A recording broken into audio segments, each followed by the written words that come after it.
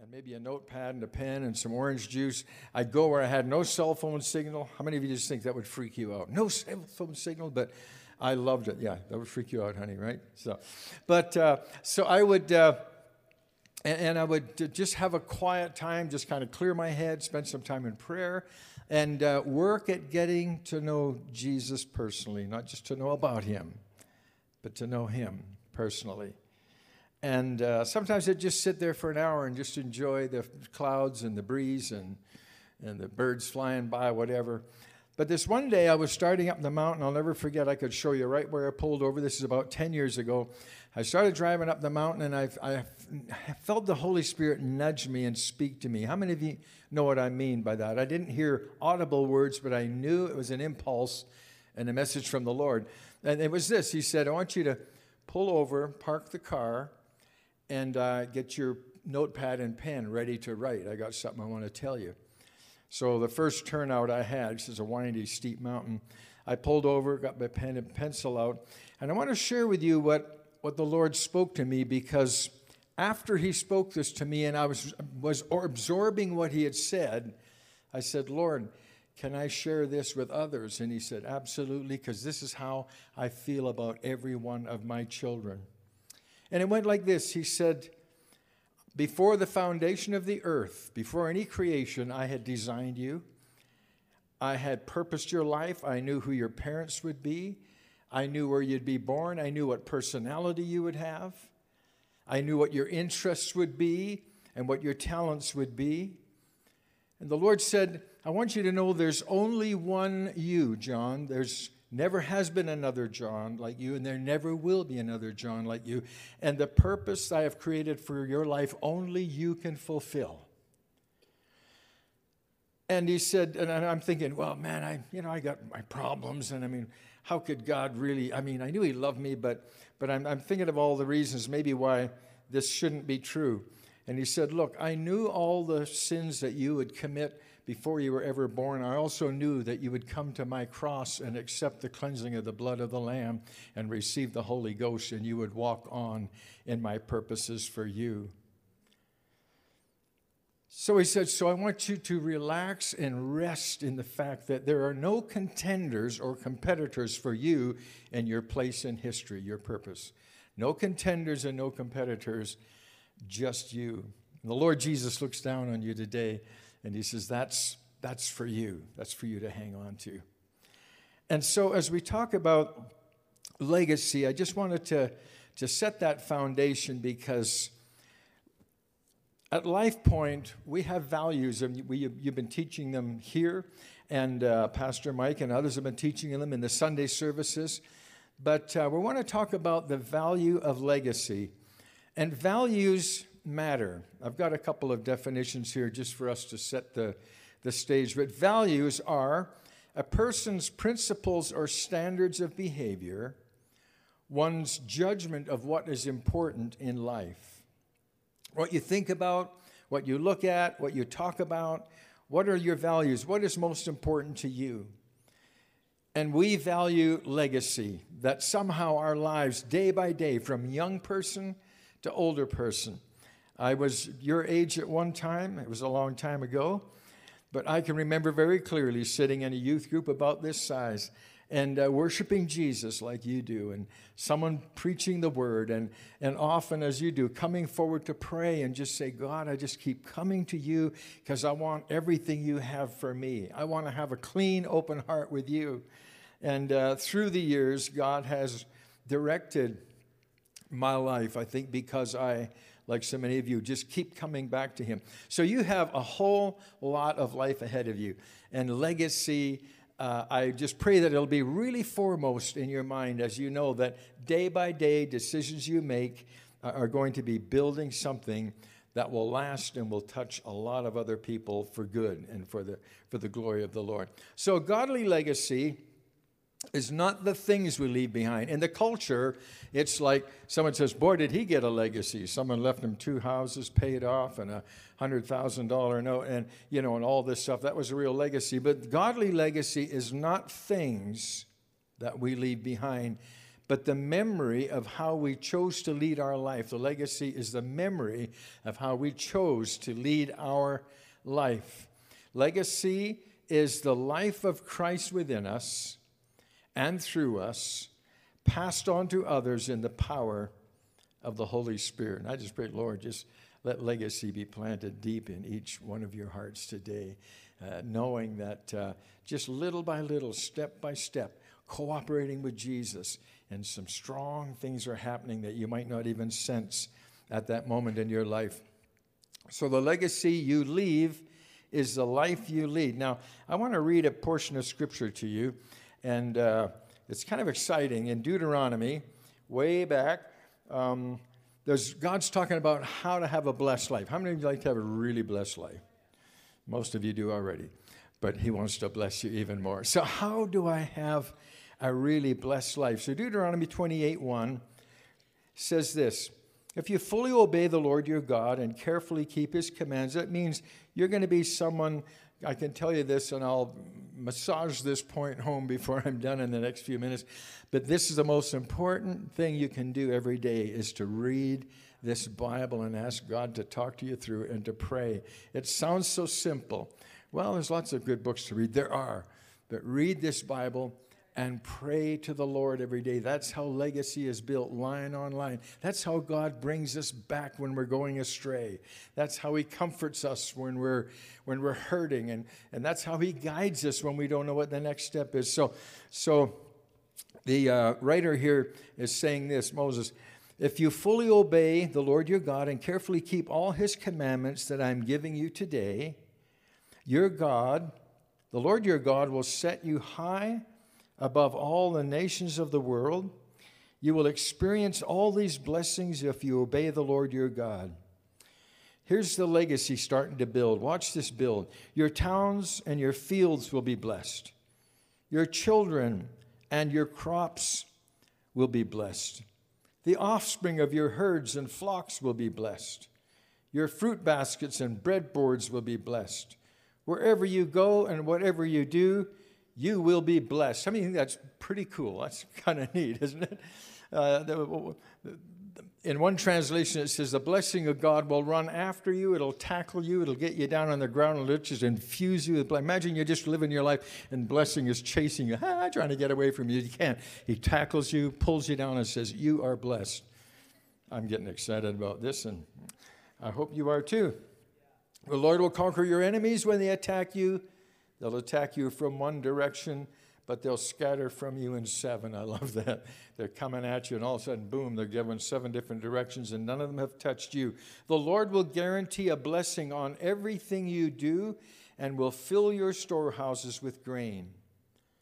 The Lord your God will bless you in the land he is giving you. If you obey the commands of the Lord your God and walk in his ways, the Lord will establish you as his holy people, as he swore he would do. Then all the nations of the world will see that you are a people claimed by the Lord, and they will stand in awe of you. The Lord will give you prosperity in the land he swore to your ancestors to give you, blessing you with many children, numerous livestock, abundant crops. The Lord will send rain at the proper time from his rich treasury in the heavens, and will bless all the work you do. You will lend to many nations, but you'll never need to borrow from them. If you listen to the commands of the Lord your God that I'm giving you today, and if you carefully obey them, the Lord will make you the head and not the tail. You'll always be above and never at the bottom. You must not turn away from any of the commands I'm giving you today, nor follow after other gods and worship them. So, all kinds of blessing for those that seek the Lord, and they build a legacy in their life by doing that. So at LifePoint, we place great value on legacy. Our mission is not complete until we've passed the baton of faith, leadership, and ownership to the next generation. A verse that I claimed as one of my life verses, I have a few of them, but it's one that I keep with me all the time. I've memorized it, is this. It's Psalm 71, 17, 18, but David speaking, and it's called The Musing of an Aging Man. I happen to be an aging man, and I happen to do some musing now and then. And as he was musing, he said,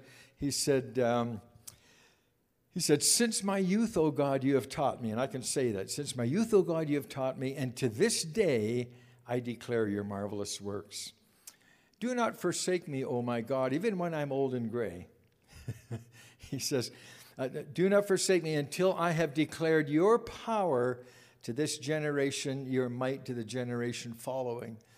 You know, young people, it's a real deep cry of my heart that God will show his power. I want to be a part of imparting his power to the youth. He said that we'll declare your power to this generation and the generation following. This generation could be my generation. Let's say the 50 and over. But then he wants to do the same for the 1 year old and over. You know what I'm saying? The younger people too. So God's got his eye on you, and he's got a good plan for your life. Absolutely. So that's my life verse. I want to tell you a brief story, and then we're going to cover a couple of points here, and then we'll wrap it up.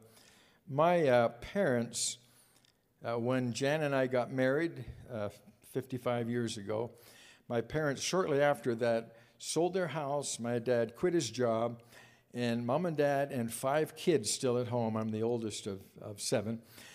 They bought this old car, and they loaded it up with everything they could put in there, and they went out just traveling around parts of Canada, just preaching the gospel. They'd get a little money, and they'd rent a building, and they'd go around town and say, we're having a meeting.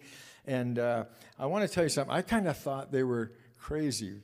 7 people in this car. Sometimes they slept in it 2 or 3 nights in a row, and they ate peanut butter and jam sandwiches out of the trunk.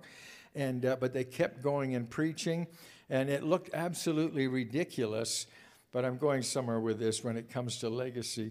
But they would eventually they got to a place where they could afford a tiny little house. Listen to this. They bought a 2-bedroom house with it was a kitchen, 2 bedrooms, and an outside toilet. Do you remember those used to be like a little shed out there? When it's 30 below, they're not fun, let me tell you that. But so they had a place they could kind of put their stuff, and they got a tent, and they'd travel all over, set the tent up, and hold revival meetings. And I can tell you that over their lifetime, thousands of people came to faith in Jesus. There were healings, there were miracles that happened. But they took this step of faith, and they didn't realize it at the time, I don't think, but they were building quite a legacy. They were living for something beyond money and the comforts of this life. And after a while, I didn't figure them crazy anymore. I figured I was crazy for seeking security more than I needed to. But so one of the things we want us to look at today is, and our purpose for having this particular teaching session is, we as a church want to create spiritual environments that captures the heart of this generation. And how many of you would just give a big amen here after what I'm going to say right now? How many are glad that you have leaders in the youth ministry that are doing everything to create an environment for you to encounter God in worship, in the Word, in camps, in conferences, in small groups, just in having fun, getting out and do the whatever it is, invade the parking lots, whatever you do. But spiritual environments that capture the heart, but the young and the old too. We just had a breakfast last week with a whole bunch of 55 plus, and we had a lot of fun, and we had a good table discussion, we had prayer, and but we want to create spiritual environments that capture the heart. I can tell you that over my long life now, many, many times I'd always be at youth group, it'd be in church, there'd be conferences, there'd be revival meetings, and we were always going and doing something where we were exposed to the presence of God and to people that were going the same direction in their life. And so we provide these things and want you to participate in them every chance you get, because this is one of the keys to creating a legacy that will make a difference in people's lives for the rest of your life and beyond.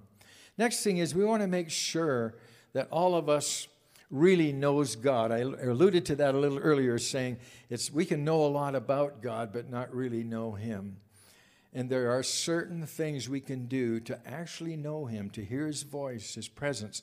And some of it is we just have to be maybe a little less connected to social media, and I'm not just saying that because I'm old and I don't know how to do it. I'm just saying, someone sent me an email, and it looked like a bunch of college students at Niagara Falls, and they were all looking down at their phone, and there's these majestic falls, you know. Others were at the Louvre, and the Mona Lisa was there, and they're all looking down at their phones. But anyways, you know what I'm saying. God wants our attention, and go ahead and have fun on your devices, but put Jesus first. But that we might really know the Lord. I've had encounters in my life where maybe after a time of fasting or a time of being away, or maybe sometimes just out of the blue in a church service, I'll just all of a sudden, God, I know you're real and I know you're here. I was so sick one time. I was about 13 years old, 14. I had strep throat and all sorts of stuff going on. My fever was up to about 104, and I was laying on the couch, and the room was turning, and it was a Sunday night. My dad came home from church. I'm just telling you this because these points, we need to know God, and this generation needs to know what God has done, that he's still a powerful God. So he came in, and he came over to me. My dad was very fiery. At least he'll tell you, her grandpa, he was quite a character. But he'd come back from church, and he was all revved up. And so he looked at me. He said, John, it's time for you to get healed. And I'm there just, you know. And so he had a quick talk with the devil and a talk with Jesus. He said, Satan, this is not your property. This is my son, and he's a child of God. And he said, I'm just telling you to get out of here. And he said, Father, in the name of Jesus, right now. And he put his hands on me. He said, be healed. Fever be gone. Swelling be gone. Everything be gone. And I sat up, and the fever was gone. And my neck, which had been almost as wide as my whole head, instantly was back to normal. I hadn't eaten in days. My mom made me scratchy bacon, eggs, and toast. And I swallowed it down my miserable throat that was completely healed. And I went up to my room, and for about 3 hours, I knelt by my bed, and I sobbed because I knew there's a living God. There is a living God in heaven, and he likes me, and he likes you. Amen? So, Psalm 145:4, one generation shall declare your works to another, and declare your mighty deeds. So this generation, speaking to that generation about one of the mighty deeds that I have seen in my life. The scripture in Judges 2:10 says this, after that generation died, another generation grew up who did not know the Lord or remember the mighty things he had done for Israel. And we're saying that's not going to be the case at LifePoint. We're not going to have a generation coming up that doesn't know the Lord or know his mighty deeds. And young people, you have the power to shape the future. Every department, every place of employment, every career needs young people like we have in this room that love God, that are smart, and that are staying away from all the garbage that tears people down in the world. And you're going to be more and more sought after, and higher wages too, because really good people are hard to find, right? And so we just commend you. I wanted to just share something with you. Jesus, and if you're taking notes, you can jot this down quickly. I don't think we have it on the projector. But Jesus, I just want to look at Jesus' example for a few minutes. Have I got a few more minutes, Josh? Yeah. He told me to take as long as I wanted, so tomorrow's your last day of school. You don't have to be home till midnight, do you? Jesus' legacy, very, very briefly. What did Jesus look like? How did he live his life so that he made such an impact? First of all, he was a humble man, born in a manger. Herod trying to kill all the boys because he'd heard of Jesus. The Pharisees trying to kill him his whole ministry. He was a dependent man. He said, I don't do anything but what my Father leads me and shows me and empowers me. He was humble. He was dependent upon the Lord. He was proven. The devil came to him and gave him all these temptations, all the wealth of the world, and he resisted on every point. He was proven to be a follower of Christ. He was a focused man. He knew that he was going to the cross. He knew that he was going to die and rise again. He knew that he would become the sacrifice, and nothing kept him from that vision. At one point, because he was a tested man, one point he said, Father, if there's any way this cup can pass from me, please, but if not, not my will, but yours be done. He had a legacy because he was humble, dependent, proven, focused. He was a patient man dealing with his disciples and all of their nonsense. It says, even though they tried his patience, he loved them to the end. Isn't that the neat thing about Jesus? And he was a faithful man, the Son of God. He said, Father, I finished the work you gave me to do. One of my other life verses is found in Acts 24. My life means nothing to me unless I use it to finish the work assigned me by the Lord Jesus. That work is to tell everyone the good news of the wonderful grace of God. So we have Jesus. One solitary life. I want to read this to you. This is written in 1926 by James Allen. He was born in an obscure village, the child of a peasant woman. He grew up in another obscure village where he worked in a carpenter's shop until he was 30. He never wrote a book. He never held an office. He never went to college. He never visited a big city. He never traveled more than 200 miles from the place where he was born. He did none of the things usually associated with greatness. He had no credentials but himself. When he was only 33, his friends ran away. One of them denied him. He was turned over to his enemies. And went through the mockery of a trial. He was nailed to a cross between two thieves.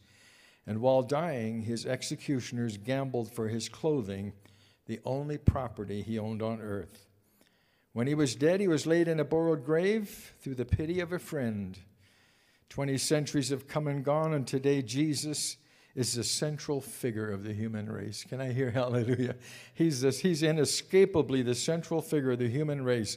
He's the leader of mankind's progress.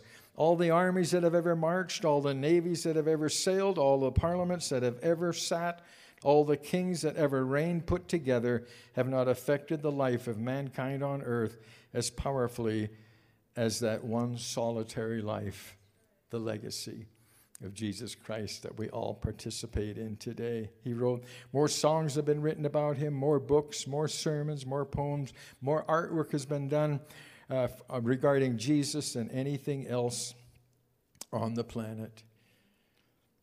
So legacy.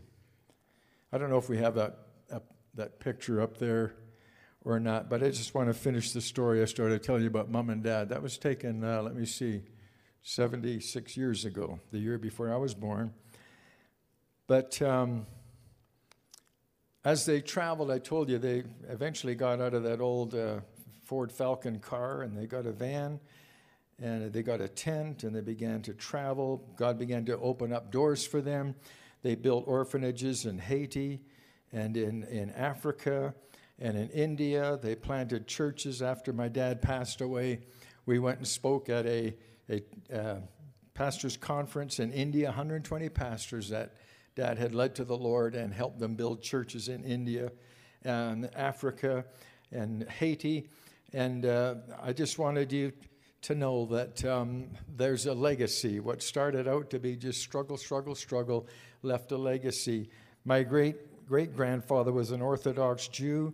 My grandfather became a born-again Christian after the First World War. He led my dad to the Lord and all of that family. And my dad led us and all 6 kids in our family to the Lord. And now my children, Elisa and John Z, and grandchildren, Macy and Grant and Jaden and others.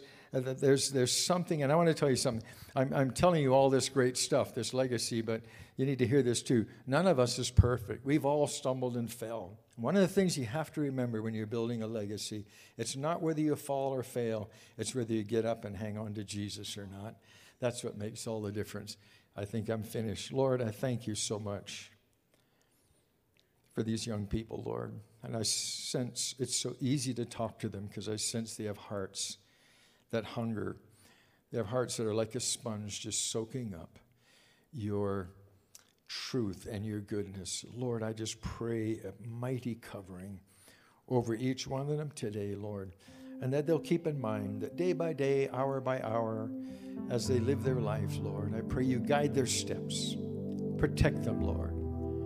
They all have big decisions ahead. One of these days, there'll be decisions, already there's decisions about careers, decisions about dating or marriage, all these things. I pray, Lord, that they'll hang on to these things, that all their life, they will love the Scriptures, the Holy Word of God. All their life, they will love the church. That they'll not forsake your house. All their life, Lord, they will face you and seek you, and Lord, that you'll bless them. Lord, you said that you grant us the desires of our heart if we keep our focus on you. Let your blessing flow on each one, I pray in Jesus' name.